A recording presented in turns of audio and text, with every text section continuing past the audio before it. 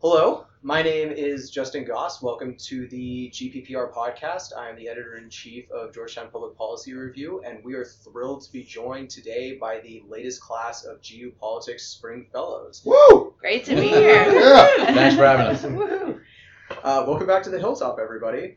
And as always, we're joined by my silent partner, senior interview editor Kevin Barslow.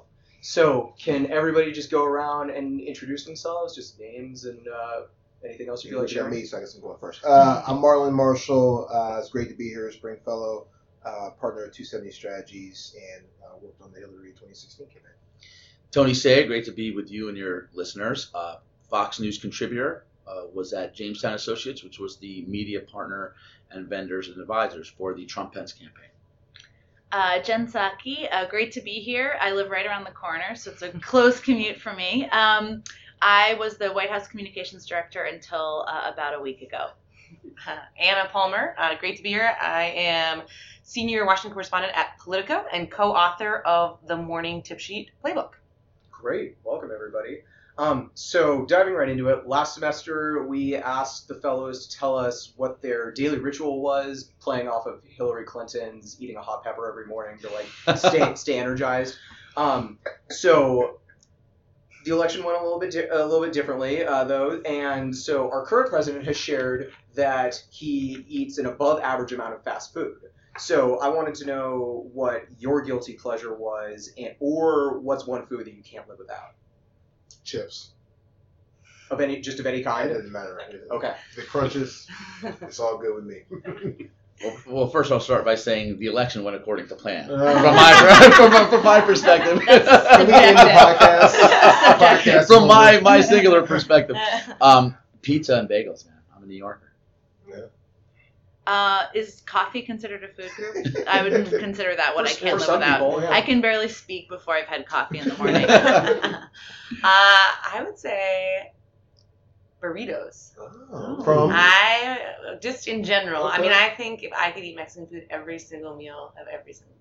We're learning things about each I other. know, right? That's process. Help. We're here to share and here to learn. And I'm a Californian, so I could totally And relate. Yeah. you're providing burritos, I understand, for your discussion group. Yes, That's anybody the who'd rumor. like to come. Give her a plug for her food. And Listen, I'm- toss it up. Why not?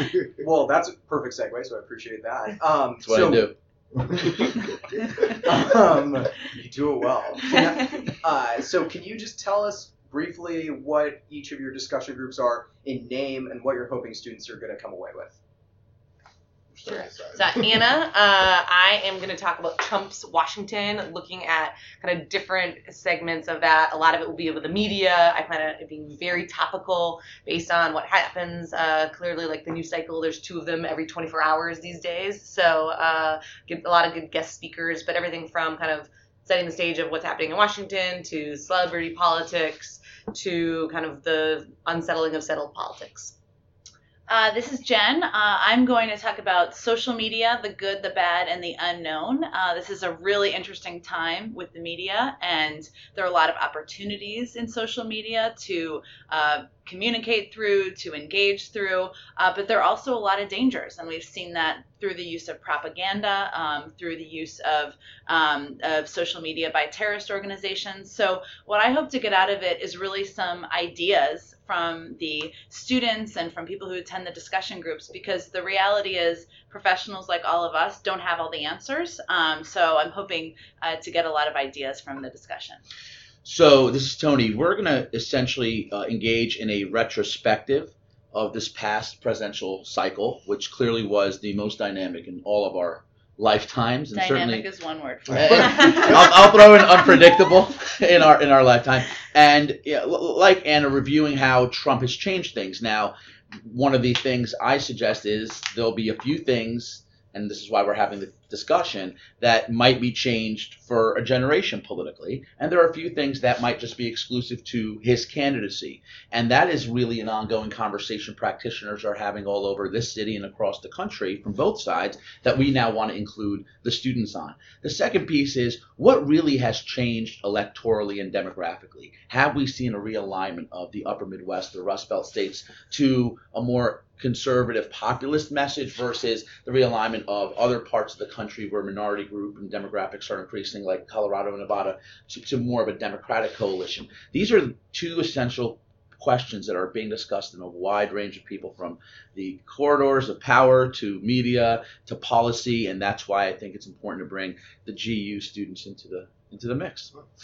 And this is Marlon. We're going to be talking about organizing and social justice, and so looking a lot at the history in our country and around the world of big movements that have happened. I believe that all big policies happen because the public got together and organized and pushed the ball forward, from the civil rights movement to voting rights.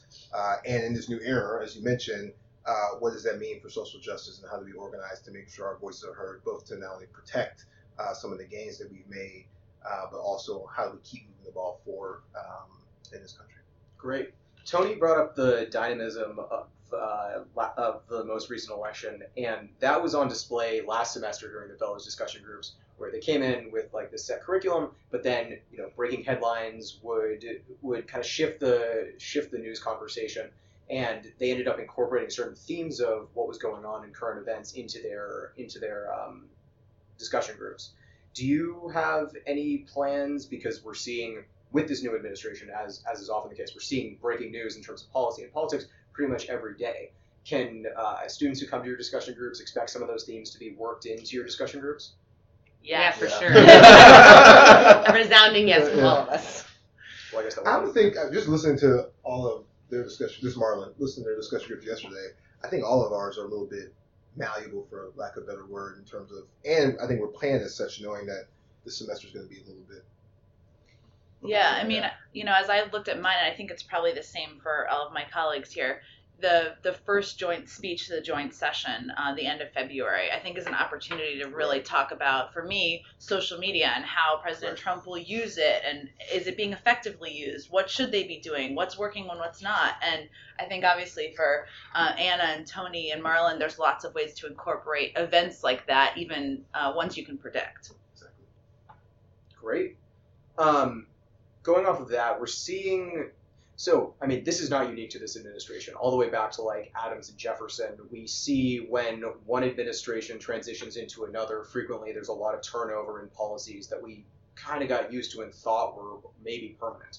And we're definitely seeing that on display with executive orders and the new Congress and everything in this administration. What is one policy that, if you could enshrine it into permanency forever and it could never be taken away, what's like one program or policy that you would spend that wild card on? Freedom of the press. That's a good one. That's Anna. This is not an easy question. It's a good one to answer in one word. I would say that the Affordable Care Act needs some changes, and I say that as a Democrat who worked in the White House when it was put into place, no question. But I think there's some real dangers happening now with this effort to repeal without a replacement, and you've seen that because they haven't been able to figure out a replacement. So I would enshrine some aspects of the Affordable Care Act because there are more than 20 million people who have health care, and there are a lot of dangers of kind of just doing away with it without a plan. So, as you could probably expect, I come to this from a slightly different perspective. This is Tony, by the way. They know. Exactly. No introduction necessary. I think if you are the incoming administration, you viewed the last 8 years of basically being where executive power increased in some people's probably perspective a little too much. So I think the emphasis on kind of getting rid of the old executive orders has as much to do with basically the role of the executive branch as much as it does the actual specific policies. I think with this administration, what you're going to see is a singular focus, an almost non-ideological focus on job creation. I think President Obama was exactly right when he described Donald Trump as a pragmatist. I don't know the last time we could truly say the President of the United States was more pragmatic than ideological on either side, by the way. So that's what I think is going to create a lot of these dynamic moments of what he's really going to champion. And I would suggest, as far as something that's important to enshrine, is the idea that Americans, hardworking Americans, should be able to keep a lot more of their hard-earned money. And I think you're going to see a huge emphasis on tax reform. and tax cuts, certainly in the first 200 days of the administration. So I'm going to take Tony's wild card because he didn't use it. So I have two. I agree with Jen. This is a hard question because I think there's a lot of different things that are happening in the past 7 or 8 days. I agree. The Affordable Care Act is, I think, something that has saved lives, and so I would definitely want to keep the parts of that can move forward and fix the parts that we need fixing, and then all the things that are starting to happen to immigrant families across the country. This is I'm taking Tony's wild card.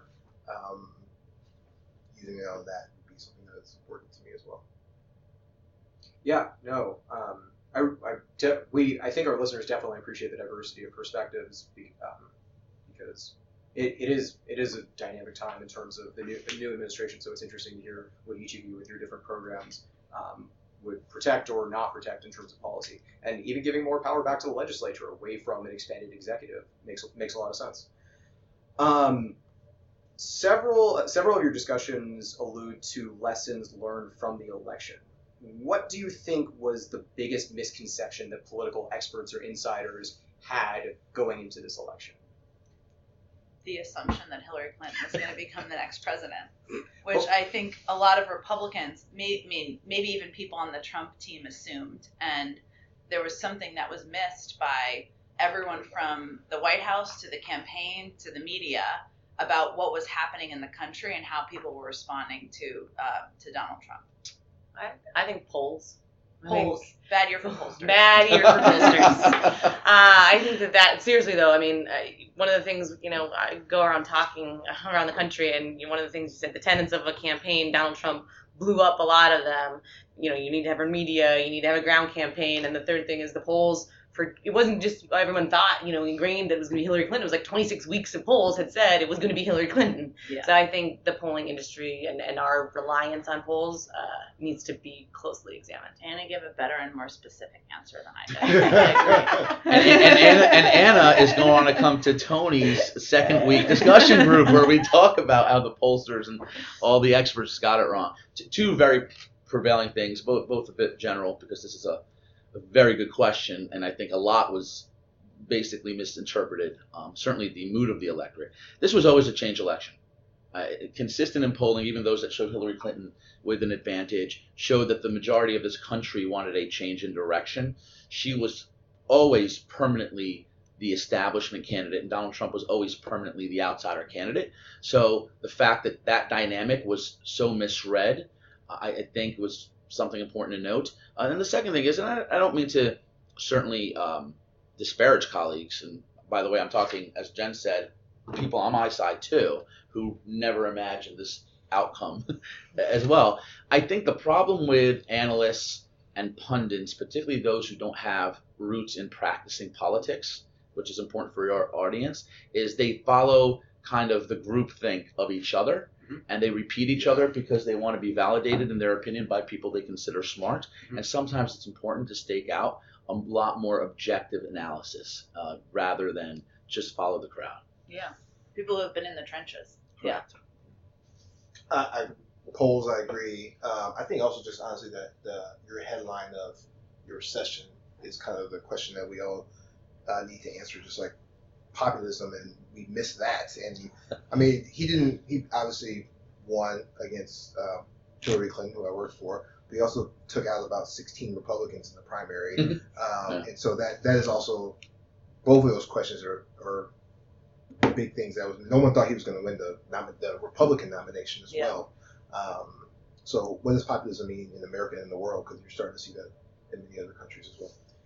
This is part of a larger discussion, but I would just for our listeners push back a little bit on the idea that the polls were wrong, and you said misinterpreted, which I more so tend to agree with. Then again, it should be known I'm a Nate Silver acolyte, and the idea that like the polls were wrong because like the national polls showed Hillary Clinton winning by like 1 to 2 percentage points, which ended up playing out, and a lot of people misinterpreted or ignored the polls on the state level. Where they showed a high degree of uncertainty and volatility. And in fact, a lot of people who claimed they were undecided, especially in the Midwest, where the election ended up hinging on, ended up making up their mind within like the last week prior to the election, where the polls couldn't capture that. But point totally well taken that the polls should absolutely be discussed, and definitely how many media outlets interpreted them. Moving into specific questions for you all, Marlon. I didn't expect you all to be sitting in this order. You knew. This is great radio for people who can't actually see where we're sitting. But Marlon, you spent time working on the My Brother's Keeper initiative in the past. Can you talk to our listeners who might not be familiar with the program about how it was constructed and how it works? Yeah. So when I was in the White House, 2013, 2014, the president launched My Brother's Keeper was an initiative to focus on young men and boys of color. It came up with basically 6 different criteria on how can we help a young person of color's life, making sure they're able to read by 3rd grade. And there's these life intervention points that if you are able to help out, you can help a person succeed. And when you look at those data points, it can ultimately help out everyone, not just a person of color, but everyone. When we were at the White House, the way we implemented it was by working with cities across the country to each come up with their plan to be able to pick 2 of those 6 and say, what is the city going to do and how can the administration support it? And it was probably some of the greatest work I've ever been involved with, not just with the president, period, because it was to see lives change was amazing. Yeah, it seems like a fantastic program, It was great. and correct me if I'm wrong, but it's like a combination of multiple different programs that were sort of already in place. Yeah, it looked at different, like across the federal government, there was every agency had something that was focusing on this, and so how do you bring all those resources together and really focus them on strategic outcomes? And I know it's something that's important to President Obama and will continue in some fashion as he enters post-presidency. Absolutely. Jen, so you were previously, as you said, the White House Communications Director, and you focused on traditional and non-traditional media within the Obama administration that got to leverage social media in brand new ways, unlike any other administration. What role do you think social media is going to play in the Trump administration, and how might he diverge from the Obama administration's use of it? Sure. Well, I think we don't know yet. And this is one of the things I bet you we will all be discussing in our discussion groups, because the use of social media in the White House is very new. When I came into the White House in 2009, we called the department New Media, which tells you everything you need to know. And we really experimented with a lot of different platforms. Some worked, some didn't. I'm sure the Trump administration will do the same thing. What is different is that it appears to be that President Trump is using Twitter as his primary form of getting information out, and that was not the case for the Obama administration. For us, it was just another channel. What I do think that President Trump and President Obama had in common is that their tweets are authentic. Whatever you think of them, whether they're factual or not, they were authentically in their voice. And that is one of the mistakes that people make in how they use social media as a government official. So we'll see. There's lots of new channels that are coming out that we don't even know about that may exist in 6 months or 8 months or 12 months. Maybe Twitter will be irrelevant in 2 years. As trends go, it could be. So it should be an interesting area to watch of the new administration. Interesting and dynamic, 2 words that keep coming. Yeah, interesting. So Tony and Anna, your groups respectively are titled New World Order and Has the 2016 Election Changed Politics Forever? Does this mean that you think that this paradigm shift could have long-lasting implications? I think I'm interested in looking at the short-term implications, and maybe that can be instructive for how we look at it in 5 and 10 years. But I think certainly for what I do as a practitioner of being on the Hill and covering Washington and the interplay between Congress and the White House, this is unlike anything that has ever happened in my lifetime anyway, and probably even beyond that. So what I'm trying to do is, with my discussion groups and hearing from the students too, is getting their perspective of how they think things have changed and how things are either working or they aren't working in the Trump administration. You bring up the essential kind of objective of our discussion group, which is to understand what are the long-term implications. And we're going to be retrospective at first. We have to re-examine what happened to really digest it. Then we're going to, like Anna, view the present and see what changes do happen in the short term. But really what I'd love to know by the end of this, because this is not an answer that I've certainly heard in any finite way, what is the future of politics going to look like now, especially from the political candidate campaign perspective? And those are certainly questions we're going to try to, at least get some sort of resolution to. Last question for you all. Tony, so you mentioned policy, but also politics. So what was it like going from the policy analysis side of things, working in Governor Psaki's office, to the politics side of things when you were elected as the deputy mayor of Tuckahoe? Yeah, that's right. Tuckahoe. So I'm the son of immigrants, first-generation American. The reason I start by saying that is because the idea of public service and love of country and patriotism was embedded in a very young age for me. And I always looked for opportunities to serve within that realm. So sometimes it manifested in a more public policy elected official role. Sometimes it manifested as being part of the process and obviously working on campaigns and advancing candidacies and ideas. I received my master in public administration, so clearly I do have a big interest in the actual mechanics of governing and getting things done. But I think, and Jen's group and everyone's group, frankly, touches on this a lot.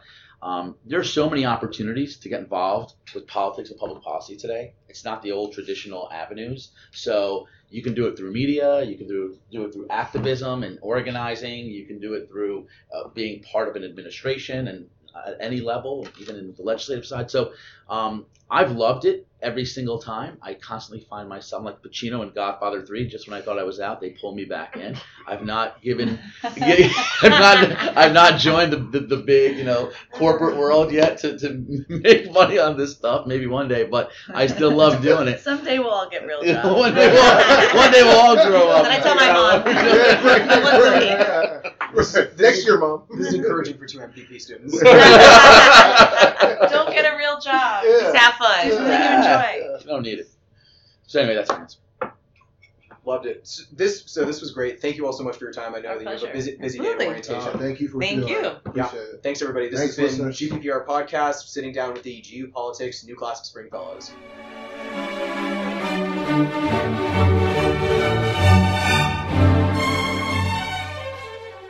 Thanks for tuning in to this episode of the GPPR Podcast. I hope you enjoyed it. If you're interested in more, check out gppreview.com, our Facebook page, GPP Review, and our Twitter, @GP Policy Review.